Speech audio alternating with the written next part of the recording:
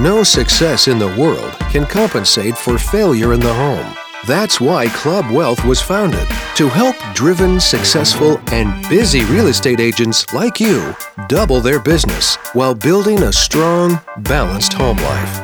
Join us each week as high-producing agents and team leaders share their stories and unpack the principles and systems they've used to double, triple, and even quadruple their business while enjoying greater quality of life. And now, here's the latest episode of Club Wealth TV. Ladies and gentlemen, Michael Hellickson here with Club Wealth Coaching and Consulting. I want to welcome you to another episode of Club Wealth TV. I am super excited today. I have got three of my favorite people in the world with me today, and I've got Tim, Sheree, and Brian. No, I'm totally joking. You guys are three of my absolute favorite people in the world, and I want to just introduce these guys if you guys don't already know them. Brian and Sheree, as you guys know, because you see them on Club Wealth TV all the time, are my co-hosts on Club Wealth TV, and they are both coaches with Club Wealth Coaching and Consulting, as am I. And as is our guest today, Mr. Tim Ray, I should say Coach Tim Ray. And you guys will love Tim's story. So back in the day when Tim and I met, I mean, Jesus. Oh, hang on, Brian. I'm going to mute Brian out. There we go. Brian, don't forget to mute that Facebook tab. Anyway, that being said, Tim, when he started coaching with me here about just over 2 years ago, his best year ever at that point in time was 78 units. Well, guess what? In just over 2 years, or just about 2 years, Tim has gone from 78 to now he's going to close over 450 units. Now, as great as that is, he was actually, and we're going to talk about this in a moment, he was actually on track to close over 600 units this year. But Tim's going to share with us what happened to kind of derail that and how not only he has adjusted to avoid that in the future, but how you can too. And I know some of you are saying, oh, boo-hoo, he's not going to do 600. He still did 450 units this year. I get it, right? Like, that's pretty cool, right? I mean, impressive. You cannot slide a guy that's going to do 450 units this year. But what we can do is we can learn lots of lessons from Tim, and not just related to REO. Our topic today is REO isn't sexy, it's a commitment. But the reality is REO is only a piece of Tim's business. And Tim, I'll share this and then I'm going to let you talk. But Tim's business started off, he was doing mostly REO. So when we met, your business, if I remember right, was about 80% REO on 78 units. The next year, you went to about 334 units, and it was only about 50% REO. And this year, with your over 450 units, you're down to, if I remember right, 30% REO. Is that about right? We're right at 50-50. You're about 50-50 right now. Okay. All right. Good stuff. So, but that said, that's a much better balance than 80% REO and 20% retail, right? Because now at 50-50, you've got a balanced business. And if you don't have balance in your business, when the REO market dries up or when other changes happen in the industry, all of a sudden you've got real challenges. Would you agree? Yeah. All right. Well, so Tim, go for it. Well, and it wasn't 78 to 330. There was a step in between. I think it was 78, 111, 330, right, the next year. But so what specifically do you want to talk about? Where do you want to get started? Well, let's start. Tim. Tim, I love you, man. Oh my gosh, dude. It was like, just what are we talking about today? I just don't get it. Like, what are we doing? So let's start with this first, Tim. So start with, how did you go? What were the key steps you in going from 78 to 111 to 334 to 450 or, wherever now? I mean, so what were the important items or steps for you in making that happen? Hiring a business coach. So and what was funny, and I mean, probably, and you remember this, Michael. So Michael, you're still my coach, if you didn't know that. And if other people don't know that, Michael's still my coach. So we literally spent a year undoing all of the mess that I created by not knowing what I was doing. In other words, by building a business and implementing systems that weren't the right systems, that were actually counterintuitive to each other. So we spent a year really kind of rewinding and undoing. And in doing so, we still almost, well, I don't know, that's not quite double, 78 to 111, but we significantly increased the volume that we did while we were struggling through the chaos of just rewinding and reversing what I did. I sold a business, separated with a business partner. There was a lot going on that first year in business, but it was focusing on getting systems that work, that are smart. And basically, I didn't even have a CRM at that point. Well, and you're right about that. And CRM, it's funny because that's true. I had a CRM. I just didn't use it because I didn't know how. But I paid for one, but I didn't use it. What's that, Brian? It's even worse. At least if you're not paying for it, at least you're not throwing money out the window, right? Exactly. Well, so now I want to talk really quick about this partnership thing, because we hear this a lot. We hear a lot of people say, "Oh, I'm going to go form a partnership." And Brian, you and I have talked about this a lot. And you guys know, Brian, Cherie, and I have a partnership, right? The three of us are partners in Club Wealth Expansion Services, where, so we own expansion teams all over the country together. And that partnership has worked out really well. But the reality is, partnership's the weakest form of business and almost never works out, right? So, Tim, I want you to talk to us about your experience. And I understand we're not saying anything bad about your partner or the person that you were in partnership with or anything like that. Wonderful person, I'm sure. But the reality is that the entity, partnership itself, is, generally speaking, a weak entity. Would you agree? Yeah. So I think for me, what it was getting real with the fact that, I guess there's lots of things that successful people do, but there's 7 things particularly that most people refuse to do in order to be successful. And one of those 7 things is stop multitasking. So for me, I was doing everything, right? Like, I owned a property management company. I owned real estate investments, which I think is one of the best things you can do. I got rid of everything. I liquidated my entire portfolio. I had property management. I had a real estate company. I had a real estate company in an entirely different state. I had a lot of things going on. Inside of that, I had partnerships. And multitasking for me, I just was never really successful at anything. I looked probably successful, but I didn't experience success to the degree that I wanted to until I got rid of all of the distractions, all of the partnerships. To me, a partnership is a multitasking aspect, right? It's like, now you got to, I don't know. I don't want to necessarily go into that piece of it, but sold a business, bought out a partner, focused on my market in Kansas City as opposed to the multiple other markets that I was focusing on. And I got real with, this is what I'm going to do right now. And then once you master it, then you can expand. And I was always trying to master too many things, and so never doing it. So it's like really kind of similar to Gary Keller talking about the one thing, right? So you really got to narrow it down to, okay, I've got all this other stuff going on, but I got to figure out how to be great or be world class at this one thing. Once I've mastered that, then I can add these other pieces. If I'm trying to do all of it at the same time, nothing works the way it should. But specifically to the partnership, what I'm curious about is, what are some of the pitfalls that you see with partnerships, and how do you feel people can overcome those or avoid those? Wow. So I wasn't either, but I've done my best to forget about partnerships.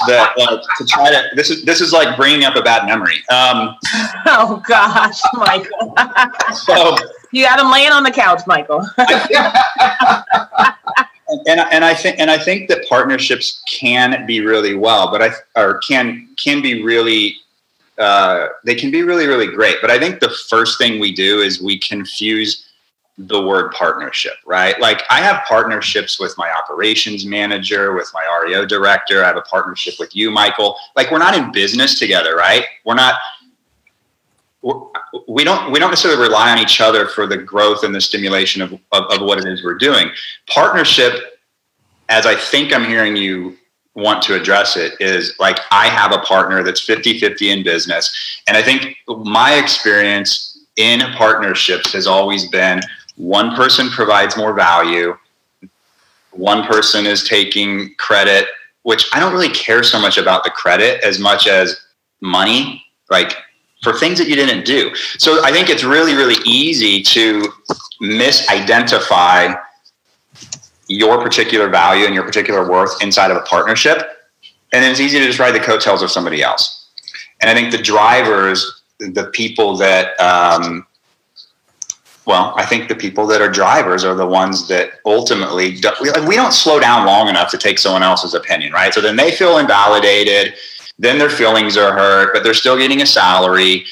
So I think for me, the structure of business needs to just be more of a hierarchy of personnel. But everybody that is in my company and all of the people that are on our team, we're all really in partnership. So I think it's just important to identify what we're really talking about. Sounds like what you're saying is it's important to value the people around you. It's important to make sure that they understand that they are valued and that that their opinions matter and that they have input. And at the same time, from a legal and financial standpoint, making sure that the ownership of the entity is in a single person, so that there is a single person responsible versus having two people who are both financially and legally benefiting and or responsible for this entity when one or the other may be doing the lion's share lifting. And I would agree with that, by the way, because I would say that generally speaking, in most partnerships, at one point in time or another, one person is usually carrying an unfair portion of the burden. And that shifts over time, right? Sometimes this person's carrying it, sometimes this person's carrying it. And as long as everybody's okay with that, as long as everybody's open to that and willing to accept that and understands that today might be my day to carry the heavier load, or today might be your day to carry the heavier load, but we're both okay with that, and we understand that it's going to shift from back and forth. I think the most valuable thing that I've experienced outside of partnership is that I am responsible for the decisions that I make. So I can make a decision and I can implement something right now. It may be right, it may be wrong, but that's me, right? Whereas when you have a partnership and you both have equal decision making capabilities, you're 50-50, you are the two board of directors, right? And you disagree on who to appoint as a broker or who to remove as a broker or how to do this or where to spend money, and you're flat out at odds, that sucks. Like, I can spend money and I might get it wrong, but I can't blame anybody except myself. So that's been the most empowering thing inside of not having a partnership in business is I get to call the shots and live by it or die by it. Yeah, one of the things that, all four of us are coaches, and I know that all of us have had the point where we've had someone that we're coaching, or we've had two people that we're coaching who's not a husband and wife style team. However, it gets to that point of, okay, this isn't working. How do we separate this? And I see it so many times, more than not. So when we get people or we get someone who's in a partnership, when it comes down to a real estate team, it's a lot of that separation of those roles and those responsibilities. And you're correct. There's one person that always, Michael, there's one person that always feels like they're carrying the brunt of the work. And this other person thinks, well, I'm stronger in this and I'm stronger in that. This is how we want it to separate it. But it just doesn't work. And it doesn't work so many times. I just can't count the number of times that we've had that it just doesn't work. Yeah. I won't coach partners. I won't coach partners that are married to each other. I won't coach partners that are not married to each other, because it's just like you said. And partnerships, when they're great and they work, they are great, right? They're fabulous. I know a couple people that have incredible partnerships, but the conversations in coaching become about who didn't do what as opposed to progress.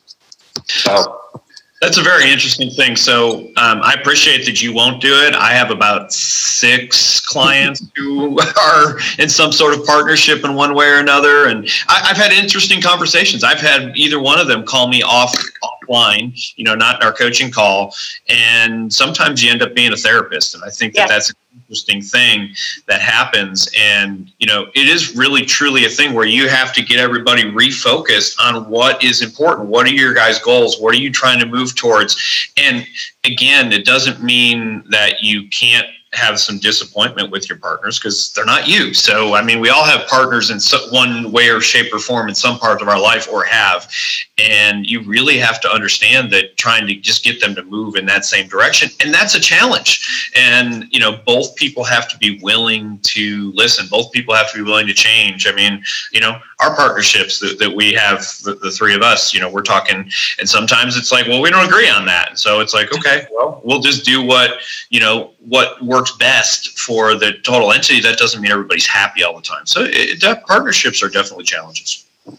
Well, you nailed it, Brian. I think in terms of, when it comes to partnership, think about the 5 dysfunctions of a team, right? And really what you have to do is you have to put the needs of the entity ahead of the individual needs. And that's tough sometimes, right? Because even sometimes we want to, like if I'm having a rough day or I'm having, something's going on in my world that's causing me not to be as strong as I would like to be normally or as strong as I normally would be for the partnership, at some point in time, somebody's got to pick up that slack.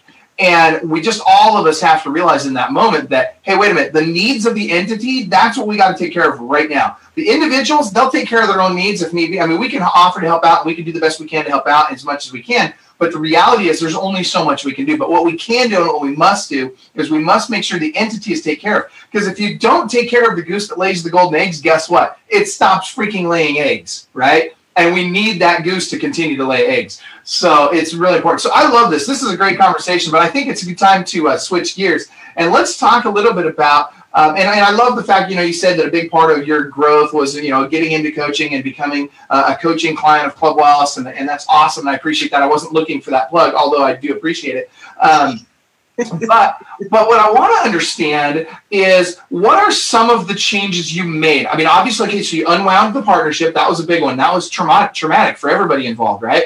But you unwound that partnership. You figured out, okay, I actually have a CRM. I should probably use it. So that's great, right? That's an epiphany. And by the way, an epiphany that most agents need to have because a lot of agents that don't have a CRM and those that do a lot of times aren't using it at all. And those that are using it usually aren't using it properly. And most of the rest aren't using it to the extent that it can be. And so, the whole CRM discussion is a massive piece. But what are some other keys that you did, Tim, to really make the transition from, mid to high 70s to hundreds and multiple hundreds now over 450 transactions a year? So I'm not sure if you know this or not, but at the BSM in November, I'm doing a session on this. So it's definitely more involved than a few minute conversation. But I think at the fundamental root of it, something you said to me a long time ago, or someone really wise, it was probably you, said in everything you do. Well, let me back up. There's 2 things to me that are super important. One is start at the end and work your way backwards, right? Because I don't know, someone once said that most people overestimate what they can do in a year and underestimate what they can do in a lifetime. And if you start at the result you want and work your way backwards, it helps you better plan for it. But inside of planning, everything you do is automate, delegate, eliminate. And I remember Jesse Zagorski one time said to me, he's like, if I have to do something more than once, I'm going to make a video out of it. So by putting the right systems in place that are going to remove the busy work to allow people to be producers is what we've done. And it's hard, man. And it's like you have systems that work for a really good time that match up to the people that you have. And then the people change or turn over and the systems don't work, or, you know what I mean? So it's like everything's literally matching and mirroring people to systems even. But I mean, I guess the first thing was the use of routing phone calls. That was the very first thing we did. I mean, at that time, I probably had 35 listings or something, right? So, and it was me driving around, putting signs in the yard, taking pictures. I did everything. And my writer was on the sign. It's like, call Tim, right? And I'd be in the car, answer the phone, and then they'd ask questions. And I'd be like, well, when I get back to the office, I'll call you. And then I wouldn't call them because I would forget or I'd get busy and then I wouldn't find their number. So just tracking and capturing the people that are inquiring on your property. Like that was it. So Greg, who's now our sales manager, right? That was like, he was the very first guy that came over on our team. And it's like, we just started, he just answered the phone calls and started converting and closing and sold 32% of our listings that first year by answering the phone. Right? right? There's no secret to that. Michael, it's super complicated, bro. And you show a house, and that's what we did. And then that gives way for other things to come into play, which if you implement properly, then, it allows growth. You were mentioning earlier about a Realtor.com lead that fell through the cracks. Can you share that with us real quick? So on Realtor.com, I have a particular group of people that work it, because it's an expensive lead, and it's a pretty darn good lead as far as I'm concerned. I think it's one of the best buyer leads that we actually have, other than a sign call or a personal referral, as Michael Hellickson would say, right? Personal referral, sign call, Realtor.com. That's how it goes. Boom. So you nailed it. So you have to be a producer to qualify for Realtor.com leads on my team. And then in that case, and what I do is I buy the shared leads. So I buy a lead that another realtor in the city or whatever is buying. They're a little bit less expensive. So there's always the chance that the other realtor is going to beat our team to the call. So I say 5 seconds is the rule, but it's literally like it could be sooner, it could be later, because we have it broadcast through 5 Street, and several people get a text and they have to claim the lead on the text. Well, sometimes we'll get 5 at once, right? And there's always 3 texts that come through on my phone, because I have myself set up to where I see when a lead comes through. I don't do anything with it. I just look at it, right? So we'll get a whole bunch of leads, or we'll get them in the middle of the night, or however they come through. And so what I try to do is I always try to just be present to what's happening. So this morning, or I guess it was last night, I'm doing something. I'm looking through the text. I'm like, oh, that's weird. There's only 2 text messages. There should be a third. And there wasn't a third. So I hop on to My Commissions Inc., where it filters into, and I noticed that it hasn't been assigned to anyone. So I send it over, I screenshot it, send it over, I forward the message or whatever to a girl on our team, Hannah.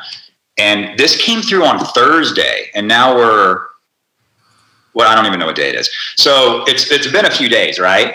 Tuesday. And so I forward it to her, and she texts me right back. She's like, scheduled for tomorrow morning. It's a $600,000 lead. Oh, the other realtor that co-buys that lead also didn't call. So that's craziness. And you start thinking about that. That's exactly why you see companies like Zillow coming out with Concierge, and that's why you see Realtor.com buying OpCity. I mean, that's why this stuff is happening in the industry, because where are agents dropping the ball? And by the way, this is not a criticism of you, Tim, or your team, because the reality is you guys are killing it. Compared to most teams out there, you guys are crushing it. You're doing you'll do over 450 transactions this year. How many agents can really say they're doing that? There's less than 100 agents in the entire country that can say they're doing over 450 deals in a year. And I can't take credit for that though. I have a fabulous group of people. That's absolutely really hard. But here's the thing. This is what I wanted to say, though, Tim, because what I'm loving about what you just said is here you are, this big producer, admitting to, hey, man, we dropped the ball on leads too. But at the end of the day, we're constantly trying to find ways to refine those systems so that we're not dropping the ball. And here's an example of a $600,000 lead that we didn't call for 5 days. It was a Realtor.com lead. We didn't call for 5 days, and we still got the business. How lucky is that? And how much better would it have been if we'd have been on that lead right away? Right? And it's funny that the other realtor didn't call. It's crazy that the other realtor didn't call. Let's talk about the other realtor not calling, though. So here's something that is an opportunity out there, and I hear this all the time, but I'm glad you told this story, Tim, because here's one of the things that I hear all the time. Oh, I didn't call him in 30 seconds. I'm lost. I'm done. It's not worth it. Those Realtor.com leads are so good that some other agent's going to follow up with them. It doesn't even make any sense for me to follow up now. Well, it does. So there's a chance, by the way, that someone called that person. They didn't leave them a message, and then they forgot, or God only knows what happened. But if we make the assumption that the $125 Realtor.com lead, and I don't know how much yours costs, but let's just throw that out there, $100, $125 Realtor.com lead. oh, I didn't follow up with it in 5 minutes, might as well just burn that. That's not true, because 47%, according to Zillow, 47% of leads that were purchased were never received one phone call, according to the leads. Now, is that true? I have no idea. But what if it's only 25%? What if it's 20%? We don't want to contribute to that number. And here's the thing. Also, maybe some other agent went out and showed them a house and they did a crappy job. So call them. Hey, just following up. Just, you were Realtor.com. You would say it. You made an inquiry on Realtor.com about 123 Main Street. We're just following up. We hadn't had the opportunity to talk to you. How's your home search going? And who knows? We got another realtor. Okay, well, click. No, we don't. We got another. You know what? Somebody showed us a house, but they won't call us back. They didn't do what they were supposed to do, or who knows? No, we haven't heard from anybody. Thanks for actually following up. Got to do it. And that happens all the time, Ryan, where you get people that are literally after 6, 8, 10 months have not bought a house yet. They were a Realtor.com lead a year ago, and now all of a sudden they're in the market. And guess what? How many people have followed up with them for a year? 0. Not one, right? Those are the best leads out there. It cracks me up. I love it when somebody new comes to a team and they say, oh, well, all I got was these old leads. Are you kidding? You got the best leads there are. Why? Because the system has been automatically following up with those people, and now you get to take advantage of the fact that they've been incubated in this over this entire period of time, and now you get to be the one. It's like going to Nordstrom's, right? When you walk in the store, I can see Cherie now in Nordstrom's shoe department, right? She walks in, she's looking for that perfect pair of Louboutins, and she walks in, and the sales guy, what's he do when he walks up to you, right? First thing is he says, "Can I help you?" What do you say? No, I'm just looking. No, I'm just looking. But then you find him. He walks off the other end of the store, and you find that perfect pair of Louboutins. And what do? Do you go running across the store and say, hey, can you get these for me in my size? Nope, I asked the closest person next to me. That's exactly right. And that's what we need to be. We need to be the closest person right next to that person when they're ready to buy or sell. And that's called long-term nurture, long-term follow-up. Have to do it. And Tim, I'm just excited that you got that lead. So then I want to back up again to your CRM. So you have Commissions Inc. And there is a lot of debate about what's the best CRM out there. And I'm not saying that people need to go to Commissions Inc. I'm not saying they shouldn't go to Commissions Inc.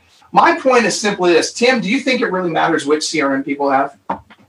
I think it matters that you use whatever system you have. That's like I said, I had a CRM before. It was probably is it Red X or no? No. It was Top Producer, right? So it was like $35. It wasn't even very expensive, but I had it. I think you have to pay $1 for every year they've been in business. I'm not sure. Just kidding. I mean, like I have a coaching client that is doing massive amounts of volume, no CRM. And it's like, it just wasn't introduced, right? It just wasn't introduced. So a CRM can powerfully impact your business.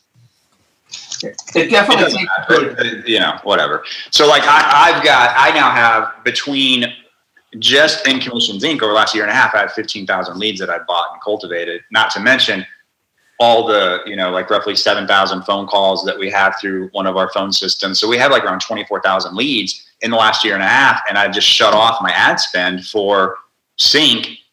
Well, I spend like a little bit to keep my Google ranking or whatever, but shut it off, because now what we're doing is we're just going to attack them by land, air, and sea. All of these leads that have been nurtured for a little while.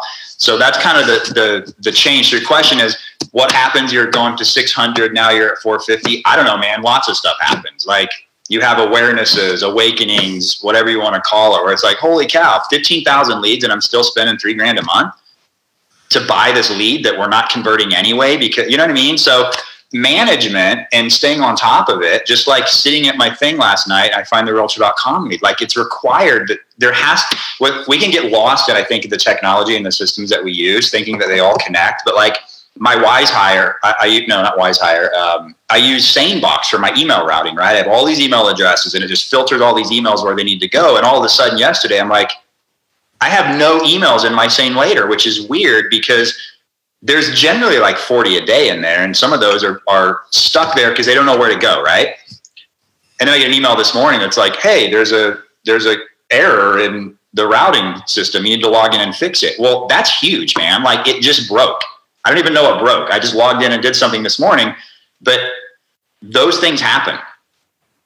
So Tim, we've got a question. And by the way, for those of you that have questions, go into the Facebook feed at facebook.com/Club Wealth. And we're answering your questions there in the feed real time. But Stephen Wynn asks, what if we don't have a drip? How do we learn how to set up the proper drip system? This is probably for all three of you. But Tim, why don't you start us off? Man, so like, I'm not the guy to answer that question. I just, you know, I have to train myself to be techie, and I'm always aware that I'm not as techie as I probably should be to stay around in this business. There's great groups that you can get onto, and you know, the Club Wealth group is one. But I don't know how to do that. I mean, I know how to do it. I don't do it, right? Like we've played with stuff, and I'm just implementing another system now that I don't want to say the name of it because I just don't have feedback on it yet. But I don't know. So let's do this. Here's my thing. Whatever you do, what is the result that you're trying to achieve? Hit them by land, air, and sea until they say, don't contact me again, or they buy. That's it, right? So and you have to test stuff. So you want to set up phone calls, bomb videos. We're getting ready to start. Really excited about this. We're getting ready to start another campaign it's an automated voicemail drop, right? So we use Slide Broadcast. So we're just going to hit people, then send them a video text, then an email. How do you set that up? I don't know. So, okay, but here's the thing. What I'm hearing, and before Brian and Sheree jump in and answer the question, but here's what I want to point out. Here's a guy that's going to close over 450 transactions this year that doesn't have the perfect drip in place. You guys, so many freaking agents get caught up in, I've got to have the perfect drip in place. And what do they not do that Tim's team is doing? They don't pick up the freaking phone. They get stuck in analysis paralysis, and they get so worried about it being perfect that they don't make it good, right? So, it's gotta be good. So I alluded to the 7 things that people won't do to be successful. And one of those is stop thinking about the work and do the work, right? Like people all the time are like, I want to learn how to do Facebook and do my little ad thing and my ad spend and I'm like, why would you do that? You sell houses, right? Like, why would you try to figure out how to create an ad and boost it? Like, I know how to do it, but I'm not the best at it. My social media guy can ninja target somebody, right? Figure out what you're good at and eliminate everything else. That's the multitasking. And the drips are good. You got to have them, but I don't know how to do it. Well, okay. So let me add to that. What I do, Stephen, is a piece that Tim does, but he probably just didn't say it, or you only heard part of it, and is that I leverage that sucker out. I'm not good at it either. So you mentioned all of us on here. So I want to just throw that in there that I'm not great at that. But what I will do and what I have done is I've called up, like Derek Jackson had a really good one. Hey, can I use that one? Yeah, sure. Just call him and set it up. Jesse Zagorski had another great one. Hey, Jesse, can I use that one? Yep, no problem. We sent out a couple of emails. Boom, someone did it for me. It was done. So leverage those that are around you. So is Stephen a Club Wealth coaching client? Stephen, here's the thing. If you, for those of you that are, let's just put this out there for everybody that's a coaching client. We do have inside Commissions Inc. We do have drip campaigns pre-built for the expireds and for distressed homeowners. And so if you want to jump in there and you want to utilize those campaigns, just let Commissions Inc. know that you are in fact a coaching client of Club Wealth. And if you're thinking about signing up for them, you just let them know that you want to sign up through our discount link, and they'll give you our discount and they'll give you those campaigns.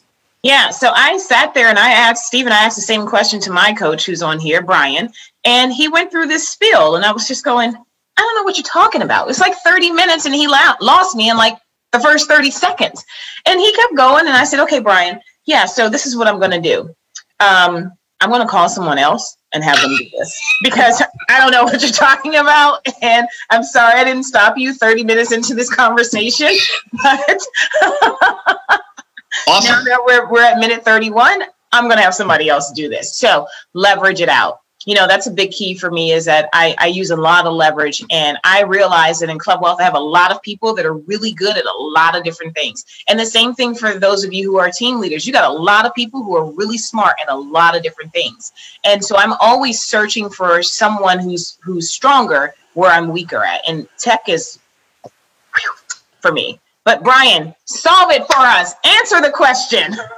Well, apparently I'm the nerd on the call. Okay. I wasn't going to say anything, but yeah, well, I've been called worse probably this morning. So here's the thing. What I like to envision the drip as is, what if I was the perfect agent? What would I do if I was the perfect agent? So let's just take Michael's thing that he does. And this is not necessarily exactly what I do, but it's kind of like the perfect CRM, the perfect follow-up strategy, the perfect this, the perfect that. We're probably not going to be perfect, but let's be really good. So let's use 3-3-3. So 3 times in the first 3 days, 3 times in the first 3 weeks, 3 times in the first 3 months. So what do those look like? Well, it doesn't really matter exactly what it is, and I'm sure there is a perfect thing. And as soon as someone figures it out, please let me know. I'll implement it in my business too. But the people, and we see this all the time with people who are brand new in this business, and they make a phone call, and we've got the rock star agent who's been doing it for 10 years, and they've gotten so good that they stop doing the work. And the brand new guy calls, and he fumbles through a script, and he says something dumb, and the buyer goes, yeah, sure, I'll go look at a house with you. So that's what I'm getting at. So, text. So here's the 3 things that I consider to be a reach out. That would be a phone call, it would be a video text, and then what we call a value add text. And so a value add text is something like, we have a public servant program. In the public servant program, you might find that this person is a police officer, he's a firefighter, she's a nurse, he's a doctor, whatever kind of person. And here's the thing, whatever you can come up with to give somebody this, give it to them. I'm not trying to exclude people, but do try and make people find special. Find out if they're a first-time home buyer. So I might send a text out that says, hey, I don't know if you're a first-time home buyer or not, but here's a link to our first-time home buyer program. Click. Now, they have ignored everything else that you've done. All of a sudden, they're clicking on that. Or can I send you some information about our first-time home buyer program? It can save you over $1,000 if you're purchasing a house. They might respond to that. So, but that can all be automated. Step 1, agent makes a phone call. Step 2, system sends a text message out. Step 3, agent makes a phone call. That's day 1. Day 2, agent makes a phone call. If you notice, there's a lot of agent makes a phone call. Step 2, agent sends a video text. Step 3, an automated email goes out. So ultimately, we want to hit these people up on a systematic way. And so, I've got a form right here. It says that I can, read, and it's real simple. It's day 1, phone call, video text. Day 2, phone call, VIP buyer text. Day 3, phone call, text, phone call. So you can just build this out however you want. Where does the content come from? Well, again, if you're a Club Wealth client, get with your coach. Your coach should have some sort of content that they can share with you. But if not, it's really not that hard to build. Hey, this is Brian with Curtis Realty Group. I'm following up because you called about a house at 123 Main Street yesterday. I just want to see if you have any questions or if you'd like to go make an appointment. That is something I can leave as a voice message. That is something I can send as a video text. That is something I can send as a text messages. All of these things work. And just simply letting your CRM do as much as your CRM will do. My CRM doesn't do text message drips, so I've got to use something like Agent Legend, or what we actually use, Call Action. You can put all of these things in place. Don't get overwhelmed by it, though. Go and do something. Tristan, who's been on our show several times, he's got like a 7-day follow-up program that he was using an automated system for, had a 51% contact rate with pay-per-click leads. 51% contact. That's not 51% want to go see a house. I'm not trying to be, but screw you, I never want to talk to you again is actually a good voicemail text message, because now I know not to call this guy for at least a month. If you notice, I didn't say never again, but for a while, I'm going to take a break from him because I pissed him off or her off or whatever the case may be. But ultimately, just have a system in place and get with your coach. We're not building a watch here. Just have something that goes in place. Something that says sometime in the first 30 days, I'm going to contact these people 15 times. Yeah. Biggest key is if you don't know how to do that, then get with your coach, because the best thing about Club Wealth to me is that there's so many different smart people who are really good at this. And most of the time it's just a phone call. I mean, it's like a 5-minute phone call, Stephen, and it can be done. Very simple. All right, so let's do this. Let's shift gears now to our topic of the day. I love it. We're 44 minutes into the golf. All right, so Tim, talk to us about REO. Now, all of us have had experience in REO. Some of us have had a lot of experience in REO. Tim, you, as much or more than virtually anybody in the country right now, are doing a ton of business in REO. So what I would like you to do is walk us through, you say REO isn't sexy, it's a commitment. Well, what does that mean? I mean, REO, to the outside world, everybody's like, oh, REO is sexy. They give you hundreds of assets, and all you have to do is put a lockbox on and you get paid a bunch of money. Like, how does this work? Well, sorry. So pick an aspect of that you want to talk about. So it's not sexy. What is it? Yeah, what is it? It's something that needs to be automated, right? So I think this is funny. This is funny to me. So I was at an event in Salt Lake City, Utah in February. Every year I go, right? And I was with a couple of buddies that do REO in California. The week that I was gone, I came back and I had 11 closings. 7 of those closings were $600 commission checks. So I made $600 for one closing 7 times, and I laid them all out, and I took a picture of them, and I sent them to these 2 guys, and I was like, you sell one house. So for the $600 that I made on those, and I sell higher end ones, right? But this is just this one example. I have a runner, I have an REO director that handles it, I have a closing manager. I mean, that's one of the things that she does is handles the closings and the processes. I've got a sign installation guy. We've got a photographer on things that, like, I have massive expenses, not to mention that I'm paying for utilities. I'm mowing the grass on lots of them. Sometimes we have to do trash out. So we've got at any given time $50,000 just out to multiple different entities that we're having to run through our expense reimbursement department. So like to sell. That's low. Huh? That's low. And that's low. Yeah. I mean, a lot of the banks right now are going to more national type vendors, and sometimes they're removing the responsibility from us, but then we have clients that are not that require us to do all this work. So the point is, I have a huge amount of overhead to sell a house, and I get paid generally less commission on them than what would be a standard commission for your area, right? Because so to do REO, you have to do volume. So is REO sexy? Yeah, if you're doing a ton of it, I guess it could be, right? But if you're not, it's a lot of work. It's a lot of, I mean, it is real estate sales, but it's also property management. It's property management. And I mean, I have properties right now that we've had in inventory. I have one that had inventory 2.5 years. Weekly inspections on this dog that I'll probably eventually sell for $30,000 at 2.5% commission, right? Or a minimum of $1,250. I've lost money on it. Yeah. So why do it? Wait. All over.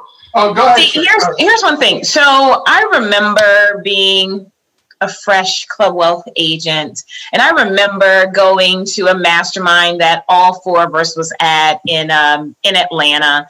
And I remember being like this little itty bitty fly on the wall, like the littlest tadpole in the pond. I remember this. And I remember sitting down at the time and listening. And so the REO discussion came up. And every time the REO discussion comes up, it's a long discussion. Everyone wants to know about REOs. Eventually, it's going to come back around. Everybody has a different prediction about REOs. All of that happening. And I remember Tim Ray talking. And he was sitting there, being Tim. Is that what I look like? Is that what I do? Yeah, you were just like being Tim.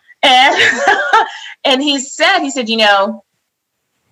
I mean, I don't know why people want to do this REO thing, because I got $100,000 out right now that I'm still waiting to get back. And you said the same thing. All these commission checks are $600. Like, tell me how to get out of REO. And I'm sitting across from him looking at this guy, and I'm like, you can give it all to me if you want to, is what I was thinking. But then I realized when he said, I've got $100,000 in expenses that are out there right now. And until I started getting into REO, I didn't really understand what he meant.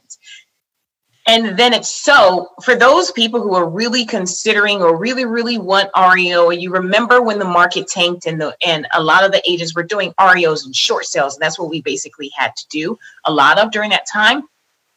Think about the salaries that you have to have when you're doing that. So what Brian said, he said property management, but it's a lot more than just that. There's a lot of salaries that are involved with REO accounts. So please, for those of you who are not into it, is it something great to have? Because I believe in diversifying your business. It is something that's really good to have. It's something, if you want to get connected to this, you need to be connected to people like Tim Ray. If you know someone who's a good asset manager and you've been trying to get them, introduce him to Tim. I mean, he'll seal the deal and bring you right on along with him. That's the great thing about it. I mean, how did I get into REO? It's because of that guy. I don't know where you are on the screen for everyone else, but it's because of Tim Ray.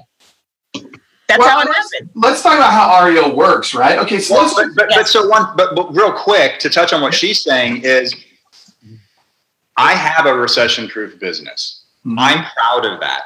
And the way that I have a recession-proof business is by doing short sales, REO, and traditional, right? And so that started in like 2006. People are like, the market's tanking, the market's great. Like, I don't care. I literally don't care what the market does because I have the REO, I have the traditional, and I have what's in between.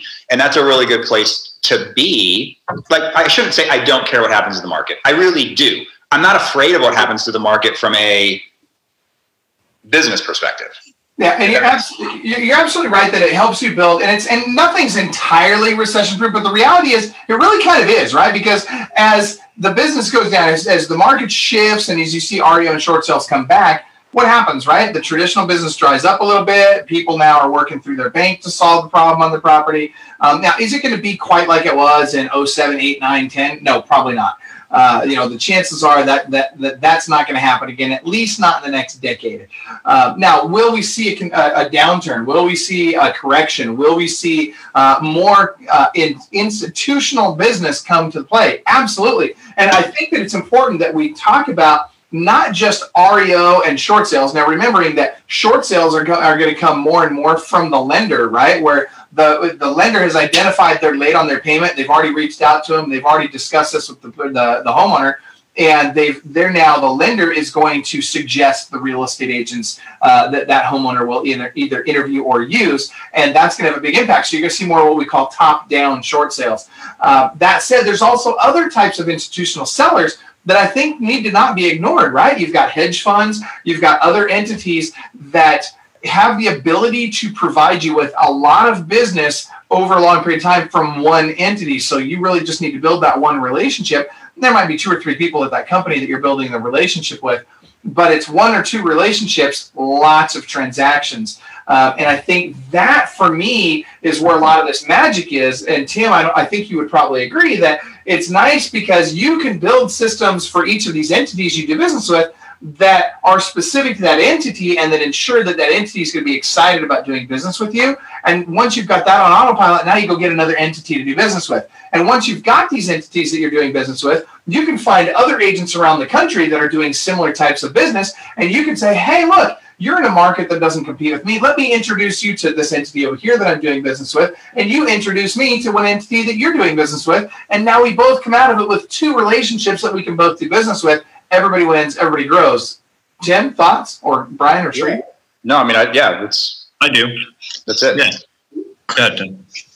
He's throwing it to you, Brian. Go ahead.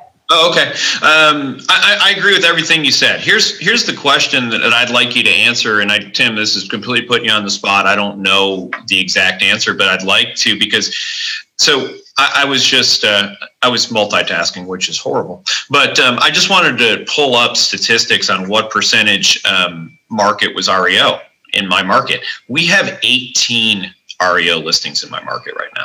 4,000 houses for sale. So you can tell why I don't do REO. It's not even because I'm good or bad at it. I've sold tons of REO. But so, at what point do you see it's a good time for people to start looking at, hey, I better get back into some REO? If you were to guess, because your market, I don't know the percentage, but it's got to be at least 10%, right? I don't know the percentage either. And the reason I don't know the percentage, so first, I guess second question first is, when's a good time to get in it? Like, I don't know, a year ago. And I can tell you why. And then second of all, depending on the client, and like Michael alluded to earlier, you have hedge funds, you have Wall Street guys, you've got different entities now that are like, I just got an email that somewhere from HUD, Housing and Urban Development, I just got it this morning, that there's a portfolio of like 18 properties in Milwaukee, Wisconsin, that they're looking to like just find somebody to take all of them. So that's happening a lot. So ownership has changed. So when you look and you say you have 18, I say you have 18 that are on the market that are being marketed as REO. And what's behind the scenes, it's like the iceberg, right? Like only 10% of it is above the water. The rest of it's below the surface. So there are clients that don't want you to market. A lot of the hedge funds, which are now buying bulk portfolios from banks like NationStar, Fannie Mae, Freddie Mac, right? All of those guys are trying to get rid of the non-performing notes. So the owners may fix them up now. Like I've got one client that they fix up 90% of their properties. They assign REO, then they have us with feet on the ground go meet contractors, do $60,000 to $70,000 worth of renovations. Once the work's done, they're like, oh, we're going to rent it out now. So they remove it. So now it's on the market as a rental owned by a company that is going to have vested title that's not going to market. So you see what I'm saying is like, there's so much more behind the scenes that even we don't know. And I know I was just in Dallas it seems like 2 weeks ago, Helixson was there. And one of the big things that they kept telling was luxury, whatever luxury is in your market, right? Malibu's 2.5 and up. Kansas City's like 700. Luxury's default is up from what's average of 3% to 10%. Luxury has stopped all across the board. And there's a number of reasons for it. I certainly don't know the answer, but I would suspect that people are like, why do I have such a big house? Like, I don't need a big house anymore. I know I'm ready to go to a condo. I don't want to mow the grass. So nobody wants to buy your big house, even if you can afford it. And then if you can't afford it, no one's going to buy it. So why not just let it go back to the bank? Because you know what I'm saying? So when's a good time to get into it? Like, now or a while ago. And how do you get into it? It's like what Cherie said, but it's, it's build relationships. Those are always, it's a very difficult thing to be like, I don't know anybody and I want to get into REO. How do I do it? Go to BSM and hang out with some of the people that do it. And then the biggest thing I would say is if you want to get into REO, try to provide value to someone that can provide value to you, because it's very easy to just walk up to somebody and ask for something, right? But if you it's not necessarily the right way to go about it. And it's like, the number one thing that I try to always focus on with follow-up, back to the drip campaign and all of this, is like, when you reach out to somebody, provide value, right? Like, give them something. What is it they want? I don't know. Find out what they want and then give it to them. Don't just pick up the phone and be like, hey, it's me again. You ready to buy a house? No, it's like, hey, I want to let you know, here's something that might benefit you. So did I answer your question? Yeah. No, one other thing you need to add in there is that once you get your foot in the door, don't screw it up. Do not. You are a direct reflection of that person. So I've seen it happen before where people have messed up. And just remember that whatever it is, just don't mess it up. Yeah. So go ahead, Brian. We're running out of time. Go ahead. One final thought on REO. If you get an REO task, it is due when it is due, and you never, ever, ever let that go late.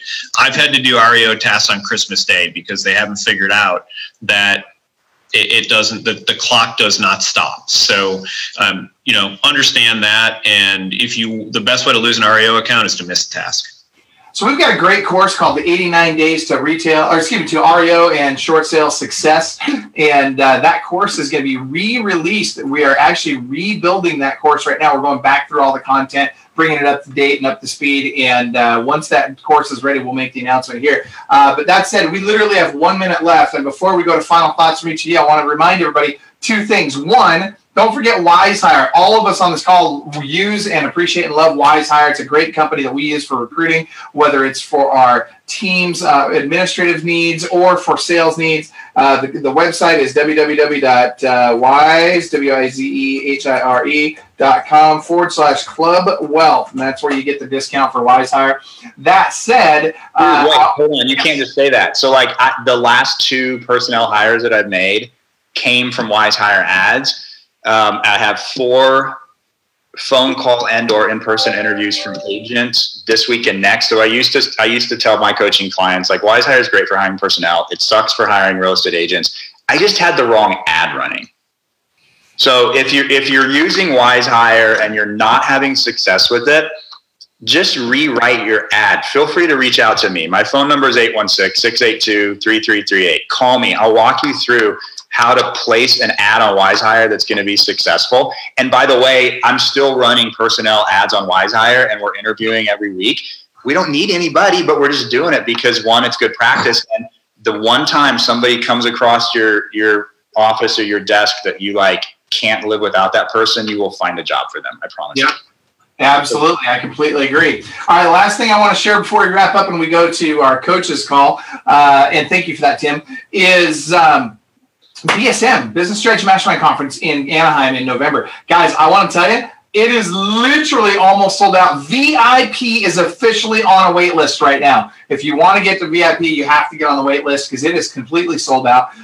And the hotel is almost completely sold out. And we have it's well over 100 people more signed up right now than we did this time last year. There is no question it's going to sell out. We literally only have about, I want to say it's 60 tickets left. And when they're gone, they're gone. We cannot fit more people in the room. So if you're going to come to Business Strategy Mastermind, which, by the way, everybody you see on video right now is going to be there. You want to meet us in person. You want to rub shoulders with us. You want to talk to us. You want to bounce ideas back and forth with us. That's the place to do it. You need to get signed up today. Go to clubwealth.com/BSM and get signed up today. So we're going to go to before we go to final thoughts, Coach Brandon Lando says, if you've never jumped over a chair while running to your computer to upload photos, you haven't done REO.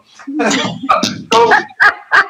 if you haven't wiped out jumping over a chair trying to upload photos, and by the way, Aubrey tells us that the hotel for BSM is actually completely sold out now. So in order for you to you can still get a ticket to come to BSM, but the hotel, you'll have to stay at one of the neighboring hotels. Which means you won't get some of the other cool benefits that we do for people staying at the host hotel. We've got to run. We don't even have time for final thoughts. So, guys, give us your 10-second final thought. Brian. Whatever you're doing, don't let perfection get in your way. Just move forward and do it, whether that's REO, whether that's follow-up, whatever it is. Just put a system in place and run with it. Love it. Sheree. Diversify your business. You've got to have diversity in your business. Think about it. Where's Tim grown just because he decided to diversify his business? All of us here, we've diversified our business. You're a team leader. You owe it to your team in order to do it. Love it. Tim? I would say don't reinvent the wheel. Like, just do what successful people do and you'll be successful. Like, we have so much available to us through Club Wealth and through the other Facebook groups. Literally, like, hop on there, ask a question, do what people do, and implement it. Love it. Fantastic. Thank you, guys. We got to run. We got to get on our coach's call. By the way, those of you that want to make sure you are notified about our Facebook Lives, in the upper right-hand corner of your screen, next to following, if you're not already following Michael Hilton's Club Wealth Real Estate Coaching and Consulting, make sure you hit the follow button. And then on the little bell, click on the bell and ask it. You can say always notified. And that way, when we go live, it will notify you. Have a great day, everybody. Take care.